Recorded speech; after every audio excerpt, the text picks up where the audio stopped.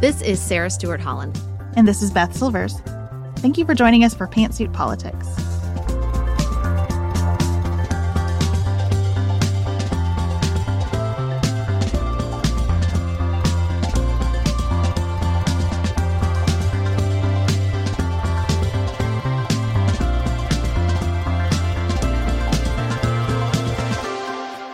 Thank you so much for joining us at Pantsuit Politics, where we take a different approach to the news. Today, we're doing that in a big way. More than 3 years after we all learned what COVID-19 was and experienced varying levels of trauma and stress and change throughout lockdowns and loss, life is mostly back to normal for lots of people. But we have been shaped and reshaped by our experiences through the pandemic and wanted to take today to look back on the last few years and identify some of the things we got wrong about COVID, both personally and culturally.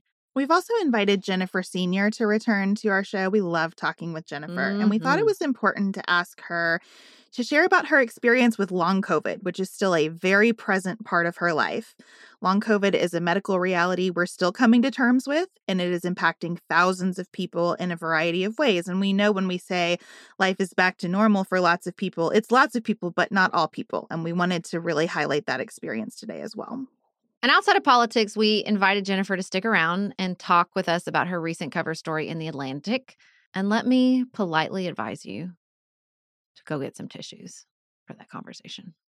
Before we get started, just a reminder that tickets are on sale for our live show in Sarah's hometown, Paducah, Kentucky. It's going to be a great time. The tickets are going fast. Very fast. So if you'd like to join us, we hope that you will follow the link in the show notes to purchase those tickets today. If you have any questions, feel free to reach out to our team. But we're really excited. We have a lot of fun things planned for you, and it's going to be a special time. Yes, our premium members scooped up most of the tickets. So they're open to the public now. And so do not dally. That's what I told my friends in Paducah when I come. Don't dally. Go now. All right. Before we start this conversation about COVID, we did want to take a minute, obviously, and acknowledge and discuss the firestorm and complete and total tragedy in Maui.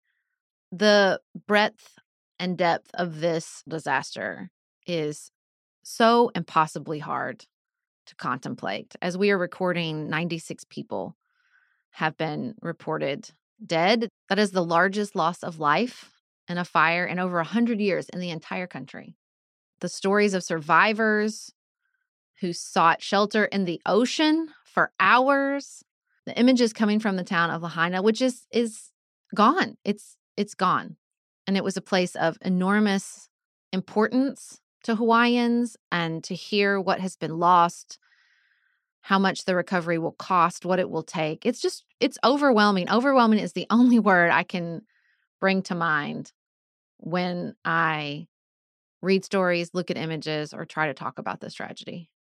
I know that this part of Maui is very special to many people in Hawaii, that it has real cultural significance, and that this loss is felt on a number of different levels. Hawaii is such a unique place in the United States. And so I think it hits especially hard to see these images of such a special place burning. It's also hard to take in how much fire is shaping reality for the United States at this point in our history. When I think about our friends in Canada and what they're experiencing and the large scale effect of those fires, the Western United States experiences so much fire. Fire is just terrifying in a pretty unique way and can wreak such devastation so quickly.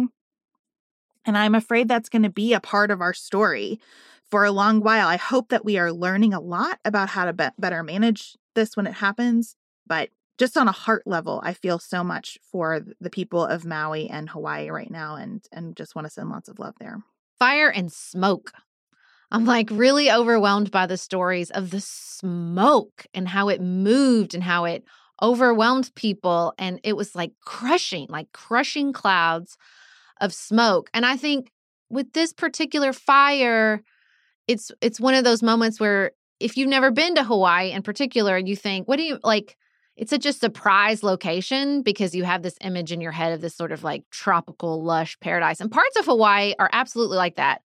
We vacationed in Maui almost 20 years ago, and I was so struck by how many different ecosystems were on this one island. But there are parts of Maui that look like California, like it's just grasslands. And I think that reporting that much of this was an invasive species that is particularly flammable has been really interesting and important to think about and consider. And it's so hard and it's so heartbreaking.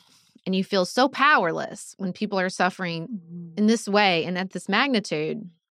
And like you said, I think that is a reality for us. And it's another in a series of wake-up calls. It doesn't seem like the right word anymore. Of course, as we always are here at Pantsuit Politics, we are committed to following this story, to doing what we can from our faraway place in Kentucky to donate and support the people of Maui. And our hearts are with them. Flexibility is great. That's why there's yoga. Flexibility for your insurance coverage is great too. That's why there's United Healthcare Insurance Plans. Underwritten by Golden Rule Insurance Company, United Healthcare Insurance Plans offer flexible, budget-friendly coverage for medical, vision, dental, and more. One of these plans may be right for you if you're, say, between jobs, coming off your parents' plan, turning a side hustle into a full hustle, or even missed open enrollment. Want more flexibility? Find out more about United Healthcare Insurance Plans at uh1.com. Traditionally, financial planning advice is either only for those who are already wealthy or salespeople calling themselves financial advisors who say they'll give you free financial advice but really just sell products to earn commissions. Fearless Finance takes a dramatic departure from either of those traditional models. Their entire business is built on making financial advice accessible and affordable because we know that financial literacy, stress reduction, and financial security are critical to overall well-being. I'm a little bit obsessed with Elizabeth, our Fearless Finance advisor. I've had an array of advisors in the past who answered questions like, should we be spending less on this, with evasive answers like, it depends on your priorities. Not Elizabeth. She answers with actually helpful guidelines. You're spending more than the average family of 5, or I'd like to see this increase by 6%. Thank you. This is Fearless Finance's mission, to make advice affordable and accessible. You meet with your planner virtually and they charge you by the hour. You only pay for the time you use down to a quarter hour. Their planners meet with you where you are on your financial journey, no judgment. Visit fearlessfinance.com today. You can chat with a planner for free to make sure it's a good fit, and you'll get $50 off your first planning meeting when you use the code PANTSUIT. That's fearlessfinance.com and use code PANTSUIT for $50 off your first planning meeting.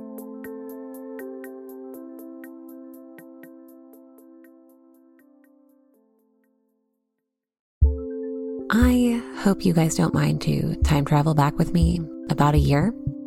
I was in the process of resigning myself to the idea that part of middle age for me might mean that my hair was going to slowly turn to straw and fall out of my head. Drama aside, we all know that your hair and skin can sway your mood and impact your day in ways you can't underestimate. I have tried other custom beauty products and just found that they kind of made my hair worse. But ever since I switched to a custom hair routine with Prose, I've noticed so many benefits. Healthier hair, yes, but beyond that too. I feel like I don't have to blow dry my hair anymore in order for it to look good, because it's stronger, fuller, softer, and just looks nicer. Prose is made for people, not hair and skin types. Personalization is rooted in everything they do, from their in-depth consultation to their made-to-order model. My custom shampoo and conditioner, for example, were formulated to improve the smoothness and volume of my hair. And I really see, after months of using my custom formula and tweaking it with the Review and Refine tool for this season, that I have nice looking hair all year long.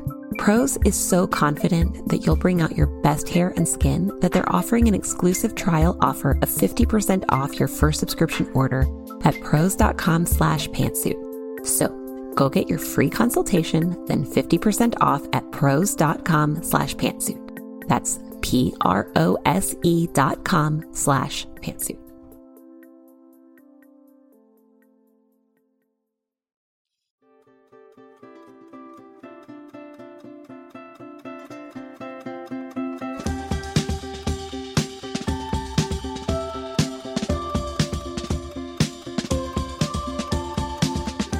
Several weeks ago, Matt Iglesias of the Substack Slow Boring wrote a piece called What I Got Wrong About COVID. He said, I was very frustrated intellectually and emotionally with school closures. I argued against closing schools before the vaccines were available, but had lost that argument internally to the politics of blue states. I wanted vaccination to be the game changer that ended NPI, so I expressed erroneous overconfidence about the vaccine's ability to block transmission. And because I overestimated vaccines' ability to block transmission, I overestimated the case on the merits for mandatory and quasi-mandatory means to promote vaccination. And he also talks about how quickly we abandoned the flatten the curve playbook for complete shutdowns. But we were both really drawn to this piece because of how rarely we take a moment to look back and examine the flaws in our own reasoning, both individual and collective. But it seems like a very useful exercise. And so we thought we would take Matt's lead and talk about some of these things. Even preparing for this conversation, I realized that I needed to make a bunch of different distinctions because often when we say, well, here's what I got wrong, you attach to that an immediate sense of regret. Mm-hmm. Or if you say, here's what the policy got wrong, you attach to that an immediate sense of nefarious motives or negligence in work and reasoning. And I think as I've reflected on COVID and continue to reflect on it, I'll probably have a different lens on this 5 years from now. But as I've reflected on it, I realized there are a number of things that I both got wrong and regret. There are a number of things that I got wrong and do not regret. There are a number of things that I, in hindsight, might do differently but feel neutrally about today. It's complicated. Yeah. One of the distinctive qualities of Matt Yglesias' writing is it's very intellectual, but very rarely emotional. And so he's just so cool-headed. This is what I got wrong. And look, I just read that piece to you. If you listen to Pantsuit Politics during COVID, you can probably easily identify the sentence that I very much identified. I was so emotionally attached to the vaccine's ability to affect transmission. I was convinced that they would stop transmission.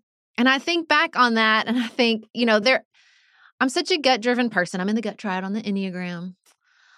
I can see the moments in time over my life where something I felt so strongly, like my gut was telling me, this is right, this is right, this is right. I was so wrong about. This is definitely in the top 5 now of my life, along with thinking that Barack Obama was going to lose the Democratic primary in 2007. Obviously, I had prejudices working for Hillary Clinton that informed that. But with the vaccine, I'm like, well, did I just want that to be true?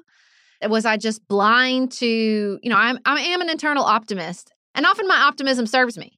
But this time, I think it was that there was the newness of the tech of the vaccines. I think that's really where I put a lot of it. This is so new. And so assuming that they're going to act like other vaccines and not block transmission in the way that we think we will, I think that's where I kind of attached. I hooked it. You hooked into something, you hook into this little piece of information that fits this narrative, gut-driven or otherwise in your head, and then you just can't let it go.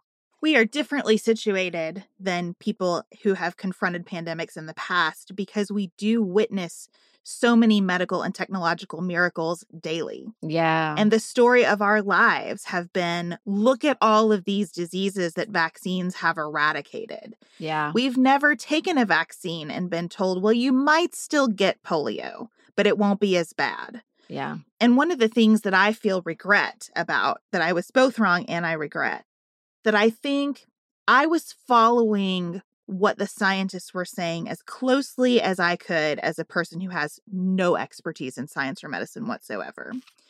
And so I really quickly adjusted to, well, of course you might still get it, but it won't be as bad because of the vaccine. And I sort of acted like people who didn't make that turn with me were either selfish or ignorant. And that was unfair. That was a huge turn in our thinking to say, here's a vaccine that doesn't prevent transmission. That's huge. And I did not take seriously enough how people struggled with the newness of the tech of the vaccine and how people struggled with what is the vaccine actually doing for me versus the risks. I wasn't serious enough about it because I so badly, this is where I think my desire or optimism or something kept me from being more grounded. I so badly wanted our collective action to solve this. Well, when I look back, I think there were times when I was able to sort of see through the politicization and see the places where people were just being human and not do that judgment that they were ignorant. And then there are times I wasn't, and I can't really piece apart what was happening. I do think that Matt Iglesias is right. I did feel in the beginning that the flatten the curve was do what you could. And then all of a sudden, particularly in progressive circles, it was do everything or else all is lost. And I instinctively kind of pulled away from that because it's not my personality. It didn't make sense to me, but I couldn't see why people were doing that. I was just frustrated that they were doing it. You know, like you said, I couldn't take that beat to say, okay, why are they reacting this way? We're reading a book I can't wait to talk to the author on here on the show in a few months. And he describes this psychological tendency we have when the stakes are high to enforce that purity of thought with a fervor. Mm-hmm. And so when I read that, I was like, oh, well, of course that's what we were doing. The stakes were high. And so you had to be all in or you were the worst. I did that to a certain extent. And when I felt like, no, this is not the right answer, I was not, like you said, I was not gracious enough to understand where people were coming from in that reaction. I was angry. I was just angry at people for reacting that way. I did it in both directions too. I had a lack of graciousness for people who weren't viewing it as I was because they were unwilling to take that ride of the vaccines or the ride of whatever the latest scientific guidance was. And I had a lack of graciousness for people who were more hawkish about it than I was because I did not adequately account for the variance in our geographic experiences of COVID. I did not understand. I could not understand what it felt like to be in New York City or in San Francisco or a place that was so densely populated that the transmission was happening like fire, like we were just talking about, that overwhelming, in a blink of an eye, things change. That was not my experience here in Kentucky. And I was so focused on the collective action components of the solution that I did not account properly for the unevenness experienced by people of the problem. Yeah, and we were in such a weird spot because we were experiencing it, but we were also living online in a very coastal, elite, informed media space. So we're reading media from those spaces. We're living a very different existence here in Kentucky. And so there was a lot of tension and a lot of, I don't understand why we're still talking about closing schools 2 years later. Like, it was frustrating, especially if you're living a very different experience, which we all were living different experiences, depending, even within New York City, even within the coastal, areas. And so I think that was really hard. And I guess what I regret, and I don't know if I could have done this as an individual, even as an influential individual with a political podcast, but I do have some sadness that when Trump politicized COVID, which he absolutely did, I don't think there's a lot of debate about what happened. He was kind of on board at first, and then he decided not to be. I wish we'd had a little sort of political jujitsu, like instead of being, of course, because your side's the worst, like we'd sort of leaned in when they expected us to lean back and say, hey, no, like we're still going to flatten the curve. We're still going to distance. We don't have to be the purity police on how far you go with all of this, which just created more conflict. But I mean, I don't think that's realistic. That to me is like a fantasy I have in my head. I just think that, again, the stakes were high. People were so emotional. People were afraid. But if I could go back and wave a magic wand, I guess that's what I would do. I think the person who did that the best of anyone that I saw was our governor, Andy Beshear. Mm-hmm. And I wonder how he reflects on this time period. There were times when his emotions, I think, ran away from him because he was living in the numbers every day. Someone brought to his desk every day how many dead Kentuckians there were from this. And so I think where he pressed on people a little bit more, and the most controversial instance of that was around church services in our state, where he pushed that. I totally understand why. Yeah. I think you're right. Just acknowledging that even when we lived in the same areas, even when we maybe had similar pre-existing conditions or people in our lives who were affected by COVID, it was this thing happening to everybody that no one experienced the same way, but we all experienced it in a deep way. And it's hard to get that right. And another thing I was thinking about in preparation for this conversation is that where I lacked graciousness, I was also lacking graciousness because of how I experienced the Trump presidency. Yeah. I wrote at one point that I do not like who I was during the Trump presidency. I don't like the way I approached him or the people who love him. I thought that I could hang on to my own principles and my own sort of sense of righteousness. And that was like trying to walk a straight line through a hurricane. It's not possible. And so I'm really trying to settle myself as we go into a new primary that Trump is a leading candidate in, to say, what can I learn from that period? To do the same thing. What did I get wrong? What do I regret? How do I adjust for that? And also have some grace and understand that I will get things wrong again this time. Yeah. Well, I think there was a way we oriented ourselves towards Trump, and I think there was a way that we oriented ourselves towards science that I really hope we can learn from.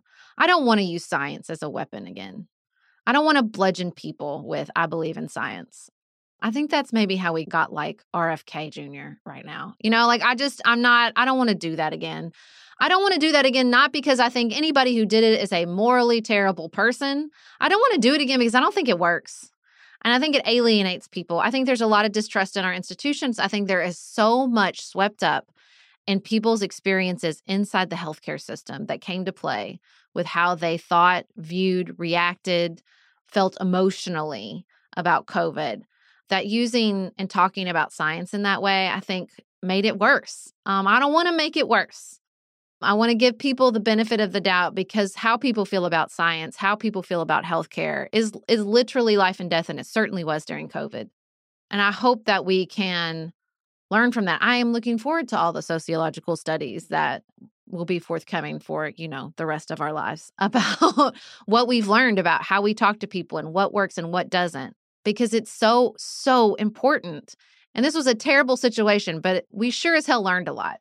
We had a lot of contained experiments as far as communicating with people about public health and watching the outcomes of that communication. And I hope we learn from that. I think that what we did in terms of science did not benefit the scientists either. Mm-hmm.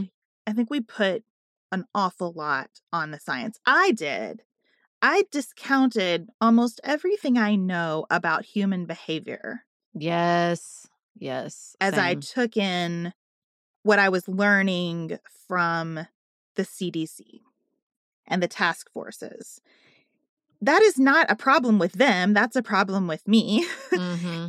But I think that I, along with lots of other people, kind of had that entitled sense that I have had about medicine throughout my life because it has delivered so much.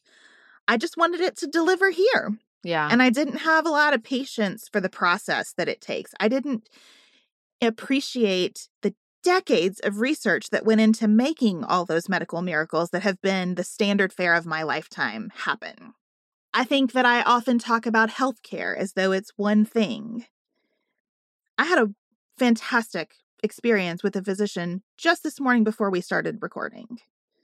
So every complaint that I have about healthcare was not contained at all in my experience today. I was scheduled for a 15-minute appointment. I was there for an hour and 15 minutes. I was listened to, cared for. And sometimes when you say, well, here are problems with our healthcare system, the doctors who are out there doing what my doctor did today hear, you're not doing enough. And they are moving mountains, And I just think that anytime I look to a system for an answer, I will be disappointed. And anytime we criticize or critique a system, the people within it will be disappointed. And I don't know, in the midst of something as urgent as the early year of COVID-19 was, you can slow down enough to try to unravel all of that. But we could have here, and I wish that we had. Well, and I learned just enough and have just enough research skills to be really dangerous when it came to the science and the healthcare information. I definitely during COVID would go out searching for what I wanted to hear. 100% did it a lot. We'll own that. And that's the problem almost with the healthcare system is we all participate enough to feel ownership and to feel like we understand the problems and what's going wrong. And in some ways we do. In some ways we've lived them in really heartbreaking ways. But in other ways, that doesn't make us a virologist. Like those people go to school for a reason. And I think there were moments where I just thought, well, I understand this. Despite the fact that I have no medical degree and didn't even take that many science classes in college. So, I definitely can look back and see myself doing that. Just seeing myself grabbing the pieces of information that confirmed what I wanted to hear. And I think we all did that, across the board. The internet is, very, very good at offering you up what you want to hear. I still don't know how I feel about school during this period. One accountability mechanism that Matt Yglesias has in his writing that I really respect is that he has picked apart his position on schooling in a very transparent way. And I would like to be able to mimic that, but I can't. I think I still have a lot of questions for myself about my own parenting during this period and the decisions that I made. I got a message from a listener about, I promise this is related. Will Hurd has put on his website these characteristics of what a modern Republican is, or what his aspiration for the modern Republican Party looks like. And most of them are just no-brainer how to be a good human. They seem unrelated to partisan politics to me. Mm-hmm. But one principle is that you put your own family above everything else. And so I said to our listener, that is the one that hits me wrong. Mm-hmm. Because while in the abstract, my family is everything to me, of course, there are many situations where I don't think I have put my own family ahead of everything else, and I don't think that would be the right thing to do. Yeah.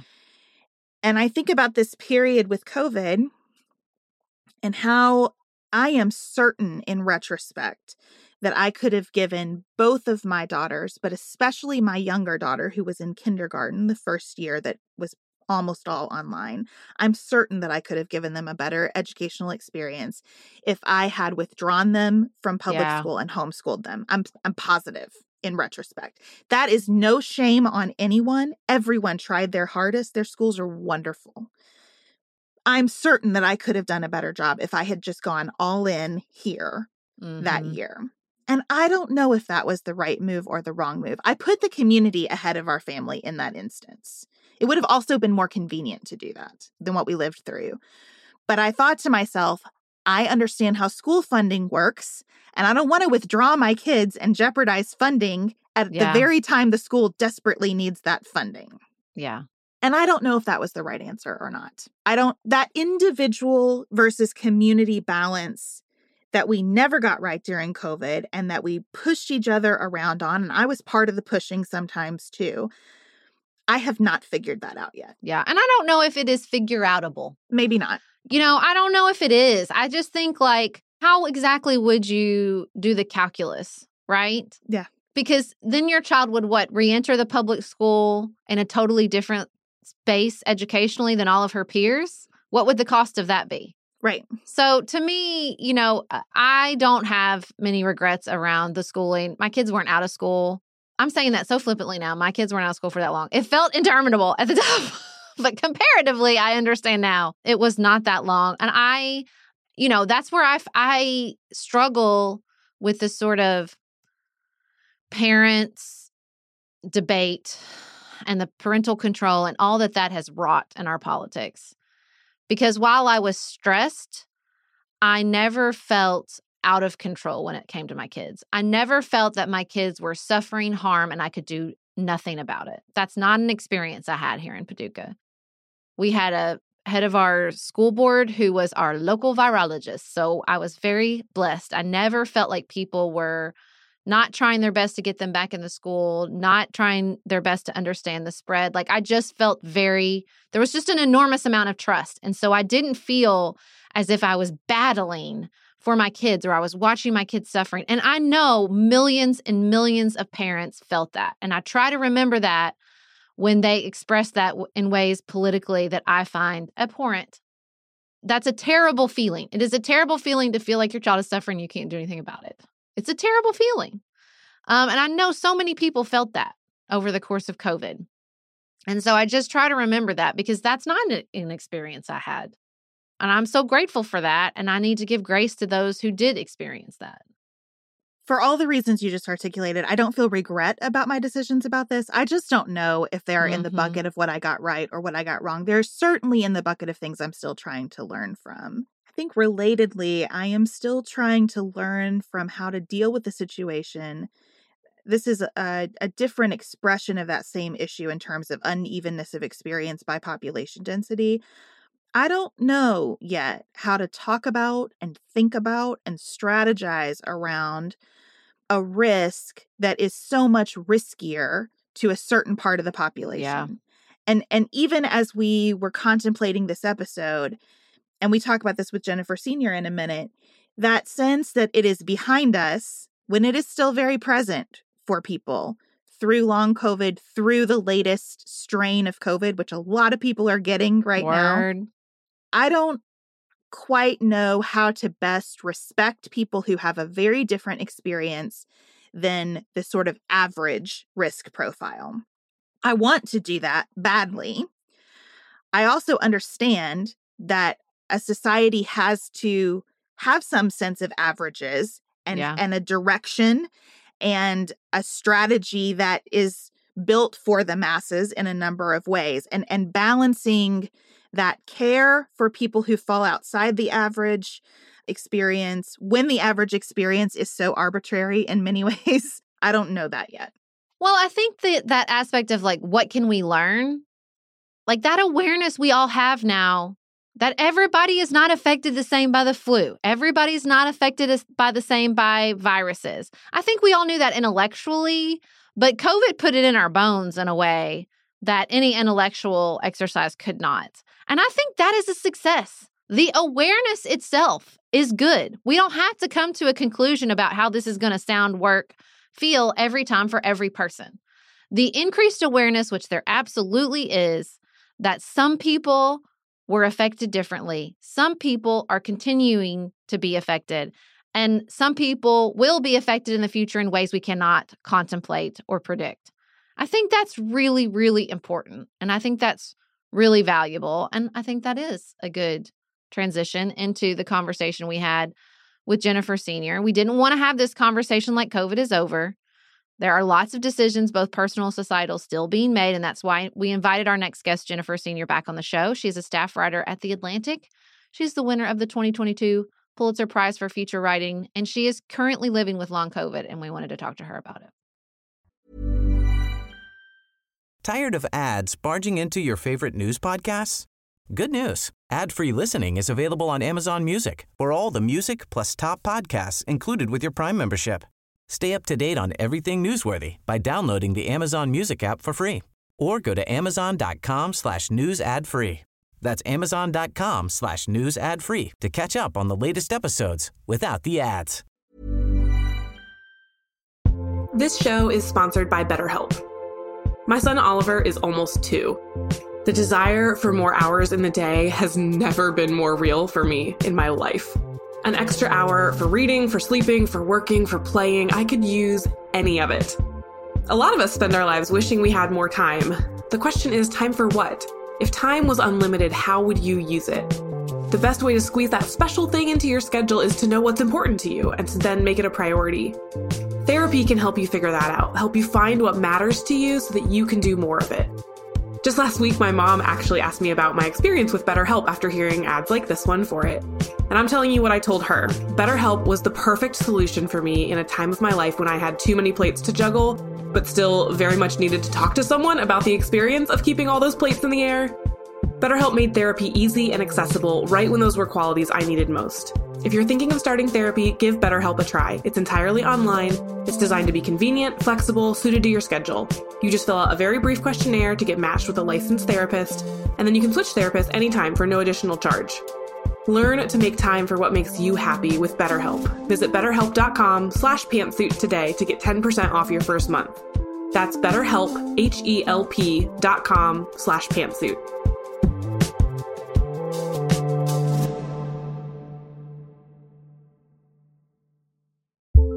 We use our our phones for everything at this point, but did you know that you can use it for some sexy me time? Don't worry, your fantasies are safe with Dipsea. Just don't forget to use your headphones. Dipsea is an app full of hundreds of short, sexy audio stories designed by women for women. They bring scenarios to life with immersive soundscapes and realistic characters. Discover stories about second chance romances, adventurous vacation flings, and hot and heavy hookups. And there's a growing library of fantasy series with vampires, Greek gods, and fairy smut to explore the bounds of your pleasure. New content is released every week, so in between listening to your favorite stories again and again, you can always find something new to explore. They also have soothing sleep stories, wellness sessions, and sexy written stories to read. Let Dipsea be your go-to place to spice up your me time. Explore your fantasies, relax and unwind, or even heat things up with a partner. For listeners of the show, Dipsea is offering an extended 30-day free trial when you go to dipseastories.com/pantsuit. That's 30 days of full access for free when you go to dipseastories.com/pantsuit. dipseastories.com/pantsuit.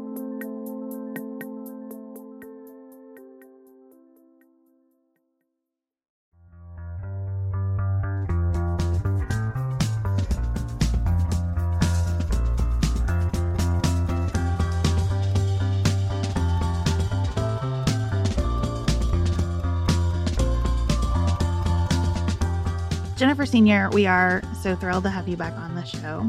I'm so excited to be back on the show. I knew that we had to talk with you again the second we hung up from the first time, but especially when I read your piece, What Not to Ask Me About My Long COVID. It connected with me so much as a person who has fibromyalgia. So another kind of vague, symptoms constantly changing. It's not going to get better. Every day is going to be a little bit weirder than the day before it situation. Weird. Such a good word. Weird. Yeah. Weird, because it's neurological. And no one right? So there's weirdness associated with, I love you I didn't know that you had, honey, Jesus. Yeah, and the list of things that you described as part of your experience, even down to some of the medications, I recognized instantly. Gabapentin. Yes, it feels to me like gabapentin is like, we have no idea what to do for you.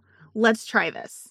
Can we just discuss gabapentin is not like all that great at solving this.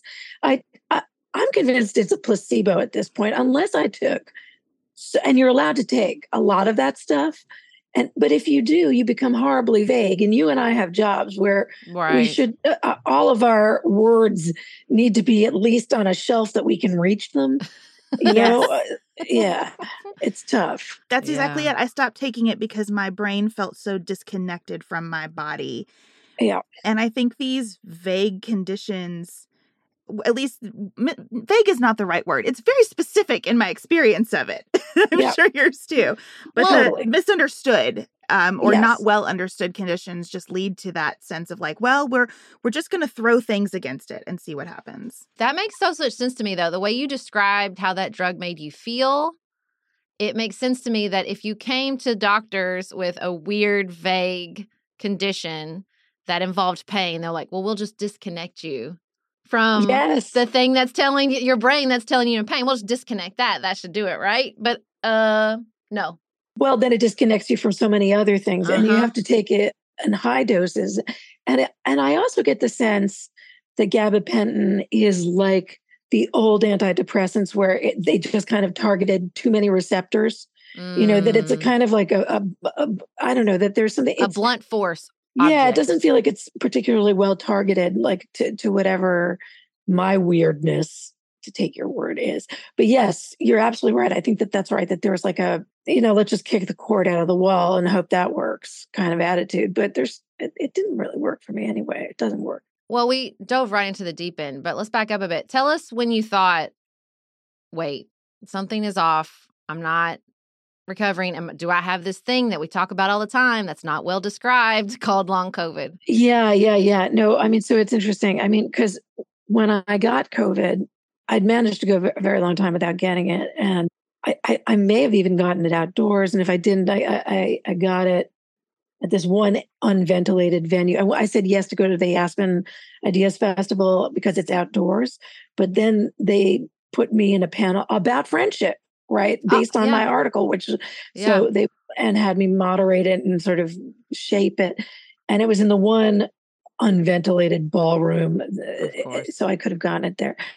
At first, and I knew I had like a natural killer cell deficiency. I knew and I knew that I had gotten in my life all sorts of crazy infections and was very incompetent in fighting them, including like spinal meningitis. But I wasn't particularly afraid at that point because I was like, oh, it's Omicron. Everybody seems to get it and seems to be able to fight it. It seems like it's a cold. So, all right, whatever. And I had almost no symptoms. I was essentially asymptomatic. So I'm walking the dog. I'm like driving us, on a 4-hour trip to the Cape. I'm doing all these things, not feeling much of anything. And that was ominous. Because when people are so sick with Omicron or COVID, what they are really feeling is their own bodies putting up a ferocious fight. Right. Whereas I was just getting trampled by this thing. I was quietly, like it was colonizing every nook and cranny, right? So on day 5, I was like, that's weird. I'm feeling, I've had this before, labyrinthitis, where you feel like you're standing in the cabin of a cruise ship and everything is really wavy and wobbly. And it's like, do you remember, are you guys old enough where you had a VCR growing up at all? Oh, yes. Yeah. So we're like, you'd have a tracking problem and the screen would flip. I would have like a flipping screen where like just everything would bounce. And I was like, that's odd. And then like by day 10, I was like, okay, this feels like the Blair Witch Project. I just feel like I've got a verite camera on my shoulder and like the world is bouncing when I chew. It's bouncing when I walk. There's no smoothing out device to just make the world look, just imagine what it would look like if you just had a thing bouncing. I mean, here, I could take my screen. This is like what the world looks like. I'm now, for listeners, taking the screen and bouncing it up and down.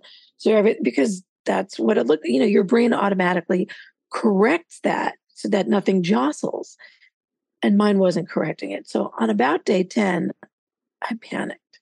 I assumed it was an inner ear thing. So I went on a big ENT adventure and I had no doctors. My regular doctor had sort of retired during COVID, as many had. And like an idiot, he told me not to take Paxlovid, forgetting he had treated me for 27 years. And that had involved hospitalizing me for 1 million infections, So like I wanted to kind of kill him. Like I couldn't believe that he had sort of forgotten who he was treating, because he was so unimpressed with how I presented. And I did not have the class. So all the long COVID clinics are set up for a certain kind of suite of symptoms. Like, oh, you're short of breath. Yeah. Exhausted. You have muscle aches. I didn't have any of that shit. I had everything that I have is bizarro world, weird. I'm just going to keep coming back to your excellent word because it's all neurological. Okay. So like, the bounciness has never changed, but I also get very dizzy. I feel like a bobblehead. I feel like my brain is moving. I feel like it's an ice cube being swirled in a martini glass so that if I throw my weight to the right, my brain feels like it's lurching to the right, which is obviously not what's happening. I'd be dead if my brain were loose. It's something else. There was about 3 months where I had ear fullness and roaring tinnitus. Then it went away. Now it's back, but only in one ear. I feel like my head vibrates every time I walk and every time I talk. It feels like I'm frying an egg in my head, which is the other reason I wanted to be lying down because, so for listeners, I'm like horizontal right now. My head seems to vibrate less when I lie down. But I'll want to pass out by the end of this podcast. I mean, it'll be horrible, and my ear will really be roaring. Now I have POTS, which is an autoimmune disease where when you stand up, your heart rate goes up. You're sort of tachycardic. You go up to about 100 or 110 or 100. Unlucky people have like 120 or 130. I'm more like about 100. Whereas when I'm sitting or lying down, I'm more like 60 because I used to be in good shape. My blood pressure was too high when I stood up for a while. Then it was too low. You have to take beta blockers or, just all this stuff and it affects your whole autonomic nervous system. So like your blood pressure, all the things you don't think about. Your breathing will be weird for a minute and then it'll be normal. Now I don't have any breathing issues, but I mean, it's just, It just fried your circuit board, it sounds like. yeah, that's exactly right. That's Yeah. a perfect way of describing it. My body feels kind of like Martian soil. It just feels inhospitable to life. It doesn't feel like it ought to be lived in, you know? It's very hard to explain that. And again, that goes to that whole disconnection thing. Like, let's just kick the cord out of the wall since your body doesn't seem to want you there. Yeah. A hard reset on the circuit board, but that's not how bodies work, even if it is a good metaphor. Well, and actually, every once in a while, I'll get a jacked up dose of steroids thinking they can do the hard reset, right? Like, let's just blitzkrieg her because clearly she's inflamed, which I am. They're great. If I could live on steroids, I would because they fix the problem. But of course, you can't. And then the second I go off them, it comes roaring back. Yeah, it's like, exactly. It's like I was never on them. It's like the whole thing was a dream that I was well. So, you know, I'm contemplating taking them when my son comes home from summer camp. He's 15. And, you know, how many more summers do I have with this kid? You know, and I wanted to go away with him. And I just don't think I can. You know, I think it's going to be very modified. I mean, I could take steroids, but then I'll be immune compromised in a big way while I'm on them. And I can't get caught. I mean, it's a nightmare, you know. It's tough. It's really, and everybody else seems just great. I envy everybody on the subway who's not wearing a mask. It's just like, I've gotten COVID, I can get it again. You know, like I'd love to be able to kick COVID's ass. I mean, but I can't. That brutal honesty about it is what I have really admired in your writing. And as Sarah and I have been talking about like what we got wrong about COVID, we have this like past tense orientation to it, even as everybody's out there getting it again. And I feel like we have no clue what the risk of long COVID is associated with whatever the latest strain is. And I wonder how it lands with you to like be doing these sort of COVID retrospectives. I mean, I love that your piece started out like, I didn't read about this because I'm sick of COVID. We're all sick of COVID. How does it land with you to hear COVID described in sort of the past tense? And what can we do better around that? Well, I don't know what we can. It's a really generous question. But the truth is, I mean, okay, so how does it land with me? It's a gut punch every time people say it, because I experienced that to be true. Like my now former colleague, Ed Young, was very dedicated to writing about all of us long haulers out there and saying that we're really not paying enough attention to this and that this really is a crisis.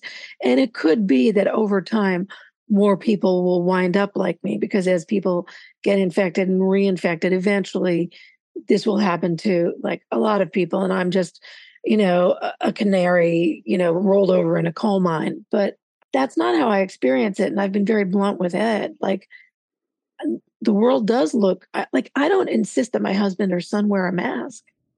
The world does look like it's ready to move on. And they're all tired of it. And my son's 15 and no one around him masks.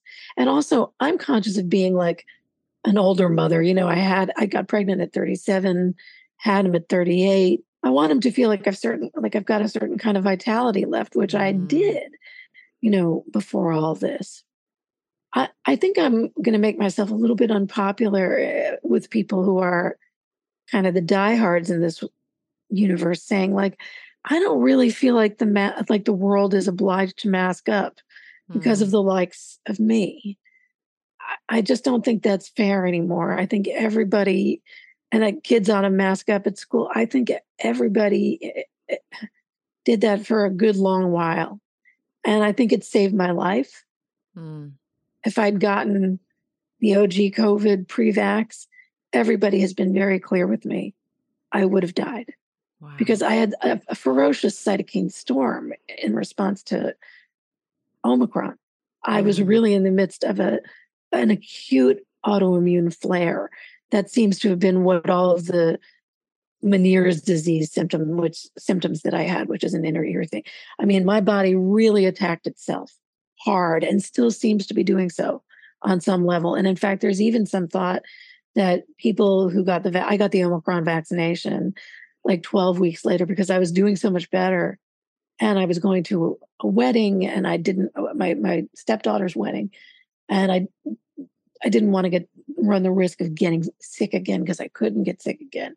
And people were getting reinfected with Omicron just 6 weeks later. It's like it's very quick to reinfect. And there's some evidence that some people, when they get that vaccination, they make antibodies to their own antibodies, which means effectively they still have the spike proteins still in them. Wow. So I could have had a double blow with that. I was trying to, and people are just starting to hypothesize that that's a thing.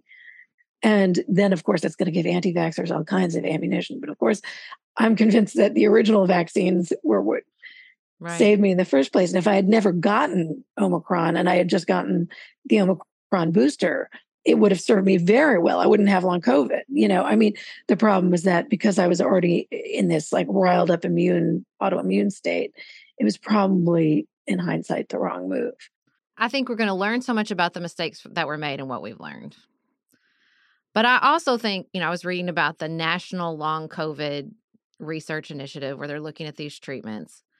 And I do think because it is so weird, like back to best word, because long COVID is so weird and it sweeps up so many things, autoimmune response, vascular, respiratory, I do wonder what we will learn about other conditions as we dig into this particularly weird one. What will we discover? What will we figure out about? We can't just kick the plug out of the wall and that works. If we find something, God willing, that does work, I just wonder what else we will learn. It just seems like it encompasses, how many people read about long COVID and have the reaction that Beth does? Oh, that sounds like my autoimmune thing, or that sounds like the vascular issues I have. You know what I mean?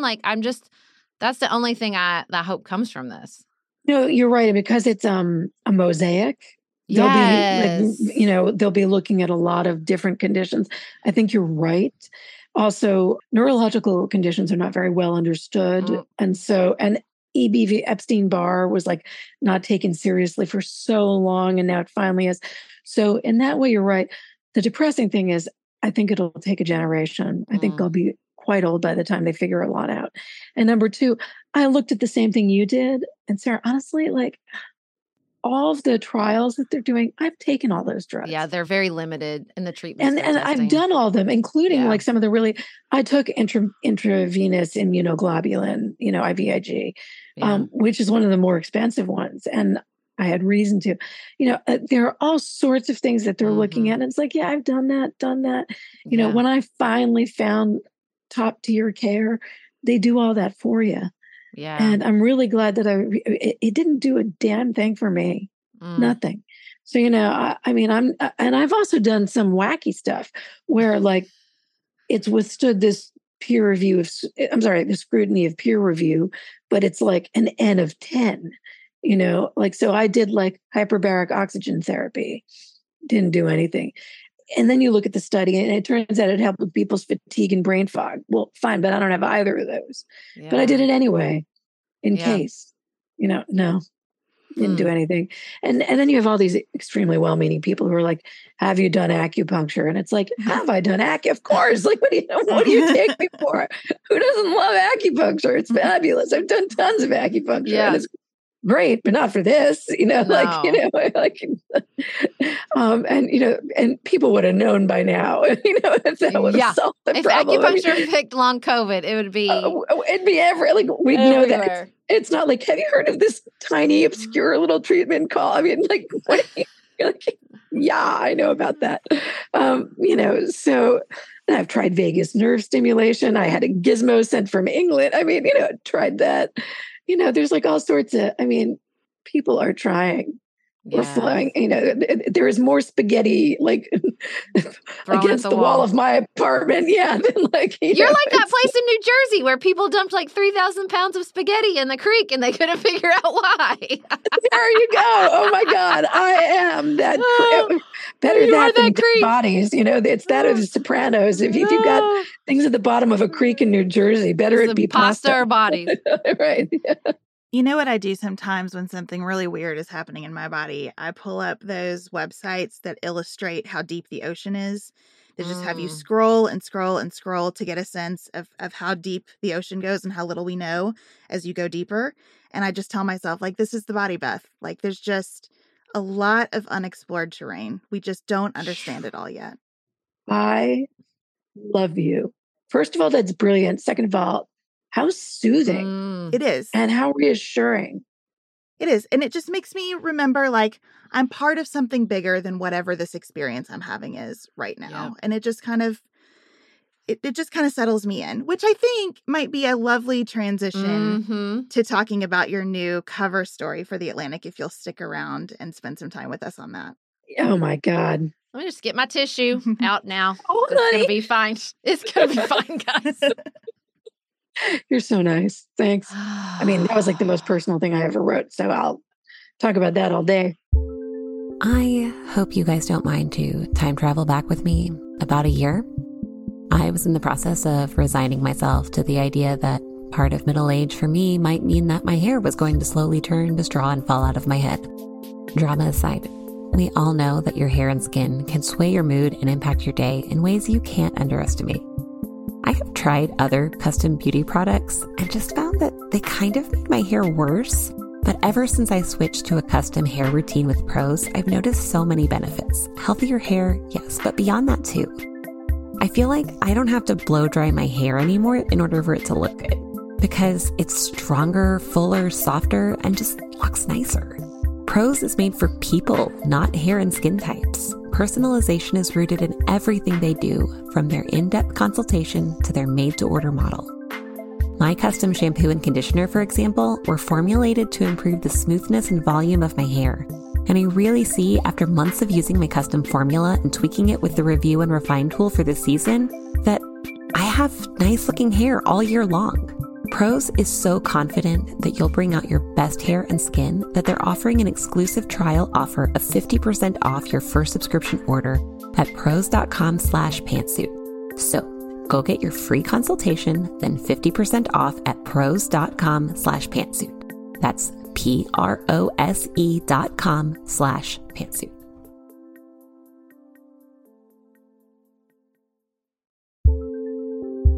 Do you want a bra that's sexy or a bra that's comfortable? Traditionally, the advice would be pick one. But thanks to Third Love, you can have both. Third Love was started to take all the frustration, out of bra shopping. That's why they make solutions for every bra problem, aka problem. Their bras make it easy to bring back perkiness you haven't seen since high school, get smoothing, you-know-where, and have straps that actually stay put. Designed at their headquarters in San Francisco and made from premium materials, they put every style through hours of wear testing on real women, including themselves, before it's given the stamp of boob approval. Comfort and support are guaranteed. Plus, whether you're a double A or an H cup, their virtual fitting room will help you find your perfect fit fast. They even invented half cups. No more feeling stuck between 2 cup sizes that don't fit. It's time to get your problems solved. Visit thirdlove.com and get $15 off your order with code PODCAST15. That's code PODCAST15.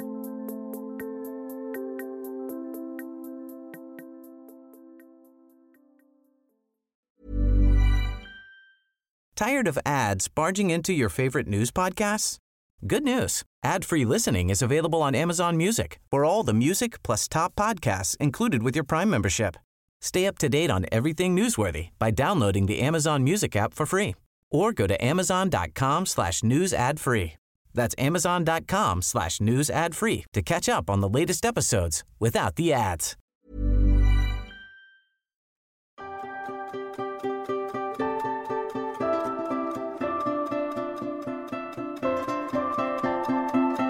Jennifer, this piece, which is about your mother's sister, your Aunt Adele, who was institutionalized Sarah can't even get the introduction I out. That's can't. how good it is. at a very young age, and how you reconnected with her later in life. I'm going to tell you the first thing I thought when I finished your piece.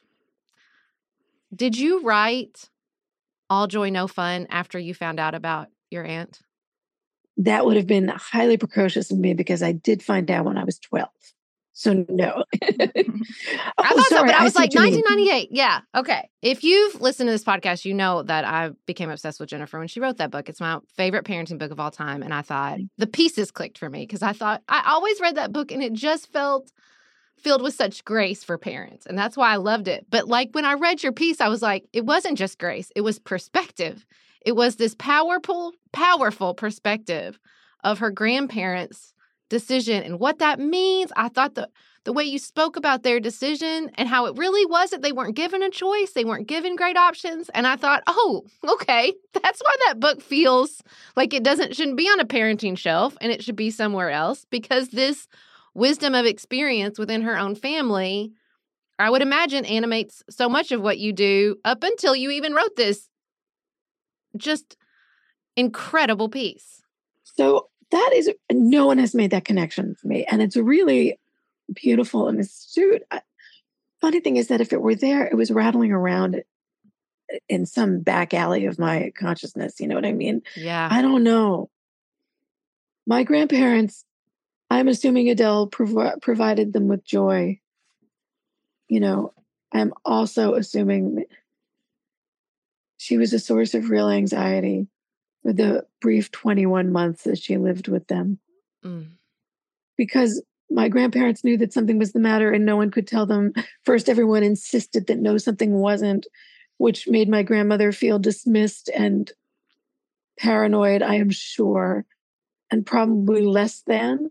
Like she couldn't handle the routine challenges of motherhood when in fact there were more complicated challenges that were going on, and she caught them and the doctors poo-pooed them. Because she was a working class woman without a college education who lived in Flatbush, you know, in Brooklyn. Then to be told that you've got like a microcephalitic imbecile or idiot or whatever the crude words were that were technical. And not even be prepared. She was just there for her own treatment. Oh, exactly. Took my breath away. She goes to the doctor because she has like a persistent sore throat. And the doctor doesn't look at her, but looks at my aunt who's like on her knee and diagnoses my aunt very crassly before even looking at my grandmother. And suddenly that overtakes the whole visit. And the next thing, you know, my mother, who at the time must have been about 5.5, her parents are off to New York City, going from one specialist to the next, trying to figure out how to fix their daughter. And I didn't get into this, but because microcephaly is this condition where your head's tinier. And one specialist they were sent to did the kind of operation that they still do today, which is they open up the skull so that the brain has a chance to grow. Oh my gosh. But the doctor looked at them and said, there's nothing I can do. The skull closed because the brain had stopped growing and not the other way around. Her brain was done at 8 months. And that's why the skull plate's closed. That's the reason. Wow. So I think that is part of, they therefore took this very literal physiological event as some kind of signal that, okay, so that means that she has very limited potential.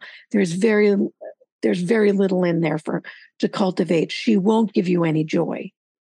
There won't be any fun. It'll be only a drag on your family. It'll be only from this point forward, she'll be a burden and an albatross to have her in your life. And the best thing you can do, Mr. and Mrs. Halprin, is get rid of her and put her in a school for her, for you, and for your daughter, Rona, who does not have this condition. That's the best thing you can do. And so that's what they did. Who were they to quarrel? Who were they to... Doctors had so much authority. Do. And they still do. That's right. But I think, you're sort of cowed by them if you're... my grandfather, he went to college on the GI Bill, but he went to like a local, I don't know where he went. It was like somewhere in Bayonne, I think. It wouldn't have occurred to him to become a doctor or anything. I think he just still, they just took this advice. And also the stigma, let's just discuss. In 1953, I'm sure that plenty of people walked around believing that this was a kind of punishment for some kind of sin, right? If you had a child like that, or there's something shameful, it's in your genes. And that might have had some kind of added stigma if you're Jewish, right? Like I'm now just thinking about, we are so close to the Holocaust at that point in 1953 that Jews are in some ways an inferior people. So of course they're going to produce a line of defective people, which is the term they used, defectives. And assimilation was such the name of the game. Yes. Post World War II. Thank you. Totally. Absolutely. The imperative to fit in. Thank you. And in fact, I should have scribbled in a line about just that, right? Like that this was like a real cultural value and very important. And all the neighborhood kids whispering about this, that like my aunt they heard that, and so my poor mother walking around like, oh, she's got this sister who was sent to reform school. I mean, it turned my mother into this high achieving. I mean, my grandmother, you read this in the piece, but my great grandmother then moved into the bed that was intended for my mother's younger sister. And my great grandmother, who was not a sophisticated person psychologically, and I wrote in there that she had all of the kind of subtlety of a fly swatter, which is really true. Which I love. She told my mother when my mother was like 13 years old that she had to be good enough for two. You got to wonder, like, what's worse, saying the quiet part out loud in the most harmful way possible or just not saying anything at all? It's like, do we have any other choices available to us in the 50s? I mean, I feel like what's worse might be believing that too. Like, what kind of self-view do you have if you articulate that to a child? Like, there's just so much pain in it. You're right. And I'm sure she was in some ways looking out for her daughter, right? If it's right. This is my great grandmother looking out for my grandmother, saying, I just want, my child's one parenting experience to count, right? In some ways. So she has to have the most extraordinary daughter possible. She probably thought she was doing something protective in some way. Well, and I just thought what was so incredible that you articulated, and I don't remember the name of the author you spoke to, but she talks about like when we did that, when we took anyone different and put them someplace else, then we just perpetuated this idea that it's different. But it's not different because every family has this. But if you cannot integrate that and see that as a common human experience, then of course it just compounds and compounds where everybody thinks this is different, this is bad, instead of, I recite all the time. Like I love the part in Temple Grandin's biography where her mother said, different, not less, different, not less. That's what she just on a loop, different, not less. And I just think it's so powerful. So now I'm going to get all choked up. What made me cry was film adaptation of that, or the TV adaptation with Claire Danes. And Julia Ormond. Right. And Julia, where who was the doctor? Was it David Strathairn or somebody who, a beautiful actor, who finally looks at Julia Ormond and said, because refrigerator mothers were the kind of, that was what was believed back then. And he finally looked at her and he said, you haven't been doing everything wrong. You've been doing everything right. And just like the relief. And, if anybody had just looked at my grandmother and been like, you're not crazy. Something is different about your daughter, but we can help you. And we will have supports for you. I mean, like, God, if that had just been available, and if she just must have felt so gaslit in some way, and then so helpless. And that to go back to Sarah, which one of you just said, that like, what's worth an environment where nothing is said or that is said? My mom lived in an environment where both were true. Nothing was said. And then that was said to her that she had to be perfect. Right. And it's like, oh my God. I mean, my mother was not ever really told what was going on. Like, what was there something the matter? Like, why was her sister not coming home? She kept asking. And my grandparents must have cooked up this excuse on the fly, like that no doctor was counseling them. They just said one day, we're taking Adele to walking school, as if that were a thing. And my 6.5-year-old mom was like, oh, okay. And for a while thought nothing of it, but then kept saying, when's Adele coming home? Because she wanted her baby sister back because she'd been playing with her, and then like at 8, she had this full-on meltdown saying, how long could it possibly take for her to learn how to walk? Like, what's going on here? And my poor grandparents, didn't know how to answer the question. Like, I mean, can you imagine just like having your poor daughters? And it was the only time my grandma started to cry that my mom said that she saw her, because she could see the helplessness and frustration in her daughters. I mean, my mother was losing it. My grandmother didn't know how to console her and couldn't bring herself to say the answer is never. Your sister's never coming home. And that's just, what a terrible thing to have to navigate. And how terrible she had no options. I just think so many people just cordoned it off. And as painful as it was that your grandparents kept going and trying and going and trying to these institutions where I'm sure the energy was not good and they picked up on that. I mean, that's something to me. That is something very powerful in a culture that tells you close the door and walk away. Even though that they were, so quiet at home, I still think, God, that must have been so hard. I'm sure there were lots of voices in their head saying, just close the door and walk away fully. Thank you for saying that. That is an extremely compassionate and generous thing to say, because I do give them so much credit for visiting her every weekend. They were told the best thing for her was to send her away. But my grandparents were like, but we miss her and we still want to get to know her. And so they went. And as you point out, like, they could have not done that. And other families did walk away. Like Arthur Miller, as I discovered, never visited his son, Daniel, who got sent away when he was 4. And Daniel had Down syndrome, which is like, if you just think about Down syndrome, that's so amazing to me now. Because there's so much to cultivate in a Down syndrome. I mean, and adults with Downs can live on their own and or at least live in these kind of only lightly assisted settings. I had no idea. I didn't even know that about Arthur Miller. No, nobody knew about. I mean, it wasn't in his Times obit. It wasn't in. I think maybe the LA Times was the only. He doesn't. But maybe the LA Times obit mentioned it. But that was it. Like his own autobiography in Time Bends, he doesn't mention it. Erik Erikson, the very storied psychologist, like a developmental psychologist, told his 3 kids that their baby, I don't know if it was a brother or sister, died at birth, immediately put in an institution. And I don't know if they visited, but I'm going to guess, well, I mean, look, if they said that the baby had died, I don't know. Yeah. But your family story continues. Yeah, because we all reconnected with Adele. So my mom was so traumatized by having her sister taken away that she did not see her sister for 40 years. She only went to visit her when my grandfather died, and she knew that it would be hard for my grandma to go alone. But she went twice. It was not comfortable.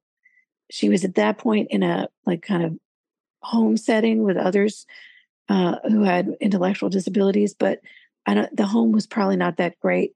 They were left alone in a room to spend time with Adele. And they sort of didn't know how to connect. And I went one time because I was very curious. I was 28, and it didn't quite work. It was really intriguing because my mom got very tender around her. And also because my mom was in this crazy needle pointing phase, and there were all these needle points marching along the wall in Adele's room. So it was almost like a twin study, like a separated at birth study. And we discovered that Adele could sing, and my mother had studied opera, and Adele could sing on key. And I was like, oh my God, this is so eerie. There's still really, you can see the similarities, the family similarities. But then another 21 years went by. And I said to my mom, I was like, I want to go and see her again. And this time I said, I want to write about her. And you don't have to come with me. It's totally fine. I get it. And my mom said, no, she's living in a different place now. Let's go. I've never met them. Let's go do this. And that was the beginning of this crazy journey where we reconnected, because this family was amazing. And they had all these wonderful in-jokes with her. And Adele just was like a totally different person and had a much larger vocabulary with all these words at her disposal. When we had visited her 21 years prior, all she had was yes and no. And this time there was just this explosion of vocabulary. And the same eerie thing happened. Like we showed up at the door and my mom was in a bright red sweater and so was Adele. And they were both in this crazy necklace making phase. So they were each wearing chunky beaded necklaces that they had just made. So I have this picture of them and it's in the story of the two of them in these bright red sweaters with their chunky necklaces. I mean, it's wild. So yeah. I gasped when you talked about her language. And you came back to that talking about a younger child and how developed this child's language was, and thinking about, like, what if she had been given this 100th of a chance? It's not a fair comparison at all, but it made me think so much about the decision my family went through when my grandmother had Alzheimer's to move her out of her home, and going through that thought process of like, well, we genuinely don't know how to care for her. There are genuine risks of us trying to her. But then what's available is so depressing. And just reading about the difference that it made for her to be with this loving family who did know how to care for her, it really took my breath away. So the inadequacies of like memory care of all of these facilities, even the best, it's the luck of the draw. Mm-hmm. I mean, Adele had lived in one residential home setting that wasn't all that hot, that clearly wasn't great, right? Because she showed up at her new home, we discovered, with scabies. So it was, that place was clearly kind of neglectful too. And depressing. I mean, my mother and I found it depressing when we visited. Whereas we walk into the Ayala home, that's the last name of the folks who were, caring for her. And they are so loving. And you're pointing out that I got my aunt genetically tested and then found somebody who had her very rare gene mutation, very rare, who lived just outside of Kansas City, a 7-year-old girl. And saw all the resources that she got, right? Like from the state, that she got free occupational therapy and speech therapy, physical therapy. And then the local school was obliged to take her in, and they did it with open, enthusiastic arms and gave her an individualized education plan and gave her supplementary tutoring and all of this extra stuff, more speech therapy and more help. And then on top of that, as you're pointing out, she had a mom who was just willing to give her life over. But what if you don't have, her mom was really willing to do that. And her mom was very interested in being a stay-at-home mom in any event at that point. Would I have done that? Would I have pitched? I've had to ask myself that very hard question. Pitched my whole career overboard. I may have found somebody who was really skilled, and I would have paid for someone to come to our house every day and have, stimulate my child like that. I would have found the best, but I probably would have outsourced it, and I would have sat there and it's hard. It's still kind of a 24/7 deal. We don't have to, and then I'm lucky because I would have had the dough for that. Like, what about all the people where there's some kind of, where it's an in-between spot where you don't like, and you know what? They can get by on one income, right? That family could get by with just the dad working. They were in a not very expensive part of the Kansas City suburbs. Yeah. And the education to interpret, to research and interpret and integrate all of this into your life. It's stunning. Well, Grace, this mother, is just amazing. She's just one of the appropriate name. She was, I know, first and last, because her last name is Feist, and a feistier woman you will not meet, right? It's like Dickens named her, just crazy. Like, where's that at, Yeah. I will tell you that the reason you have a Pulitzer because it's not an easy thing that you did to say, I'm going to see what might have been. That is very painful. We're skipping over some of the most difficult parts of this piece where we talk about what institutionalization looked like. It was horrific. with So children, thank you. babies, children in horrific conditions. And to face that and to say, that's not even enough. I want to think about what could have been different. You know, when we talked about Felix's diagnosis, I got emails and I knew I would. Thank you for telling this story. I recognize the signs in my son. And it's like, that's the impact of work like this, that you will probably never know, is that people will see something, they'll feel differently about the decision, they won't feel as alone. That is the service of a piece. Like, this is the service of Adele's life, of her family's decisions. But you cannot have that service if you do not face it openly and bear your heart this way. It doesn't have the same impact. And I just think that it's incredible. That's very, very kind of you to say. I mean, so look, some of the nicest emails I'm getting are from people who say, we have a child at home who's physically or intellectually disabled, and thank you for reminding me of why I'm going through all this effort on the days when it's really, really hard. Mm-hmm. You know, because the alternatives, outsourcing the care can be so risky. Yeah. The places that are dedicated to this, even with the best of intentions, have people who sometimes are, you know, not all that dedicated.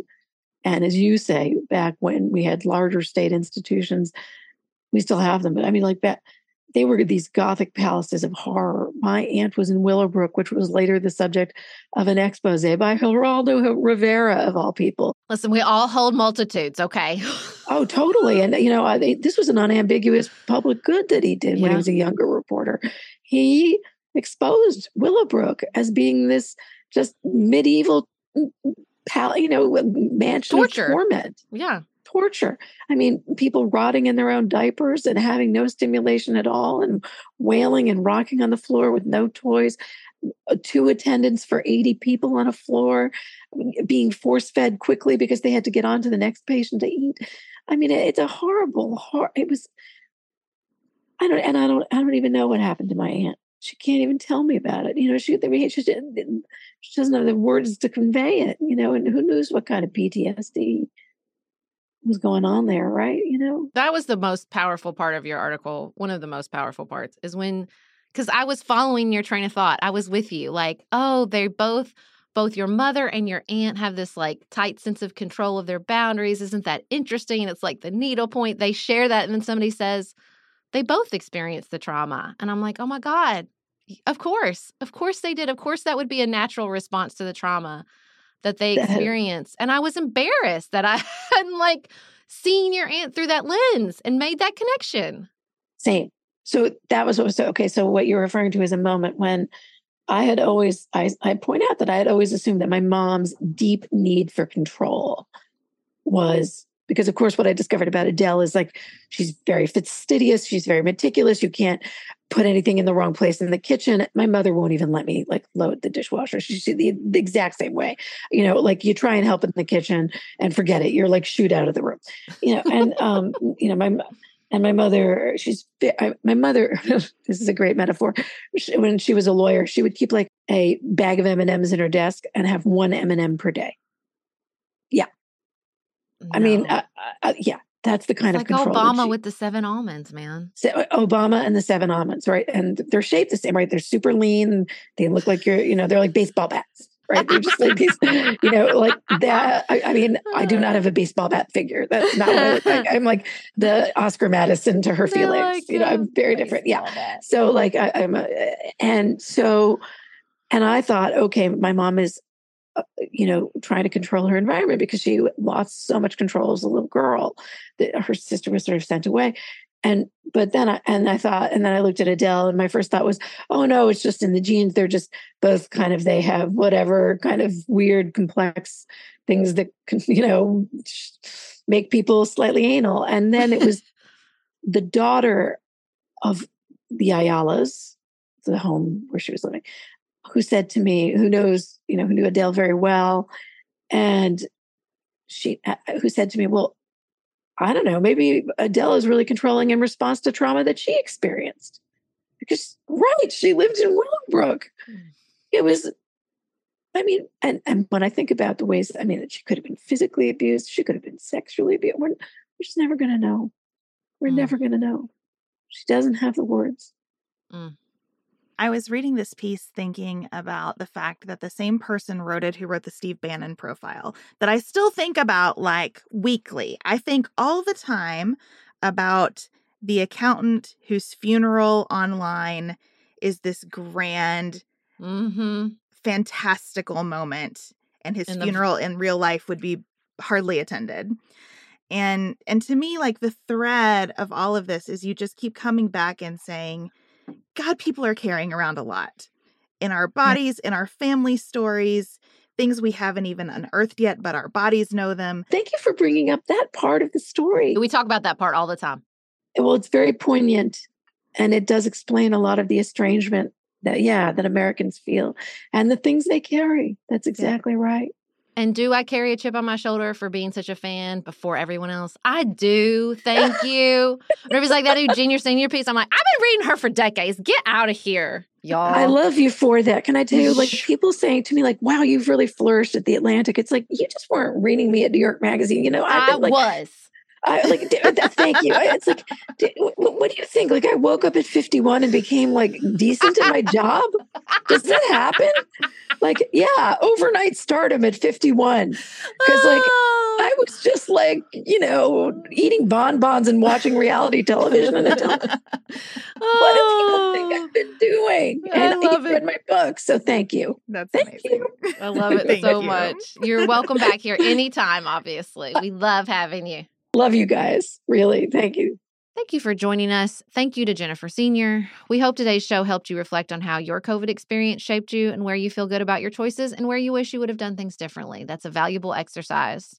It's not a judgment on who you are as a person. It's just a valuable self-reflective exercise. Reminder, tickets for our show in Paducah are on sale now. We will be back on Friday to talk about, wait for it, UFOs. Yeah, that's right. That's right, y'all. That's right. Don't miss it. And until then, keep it nuanced, y'all.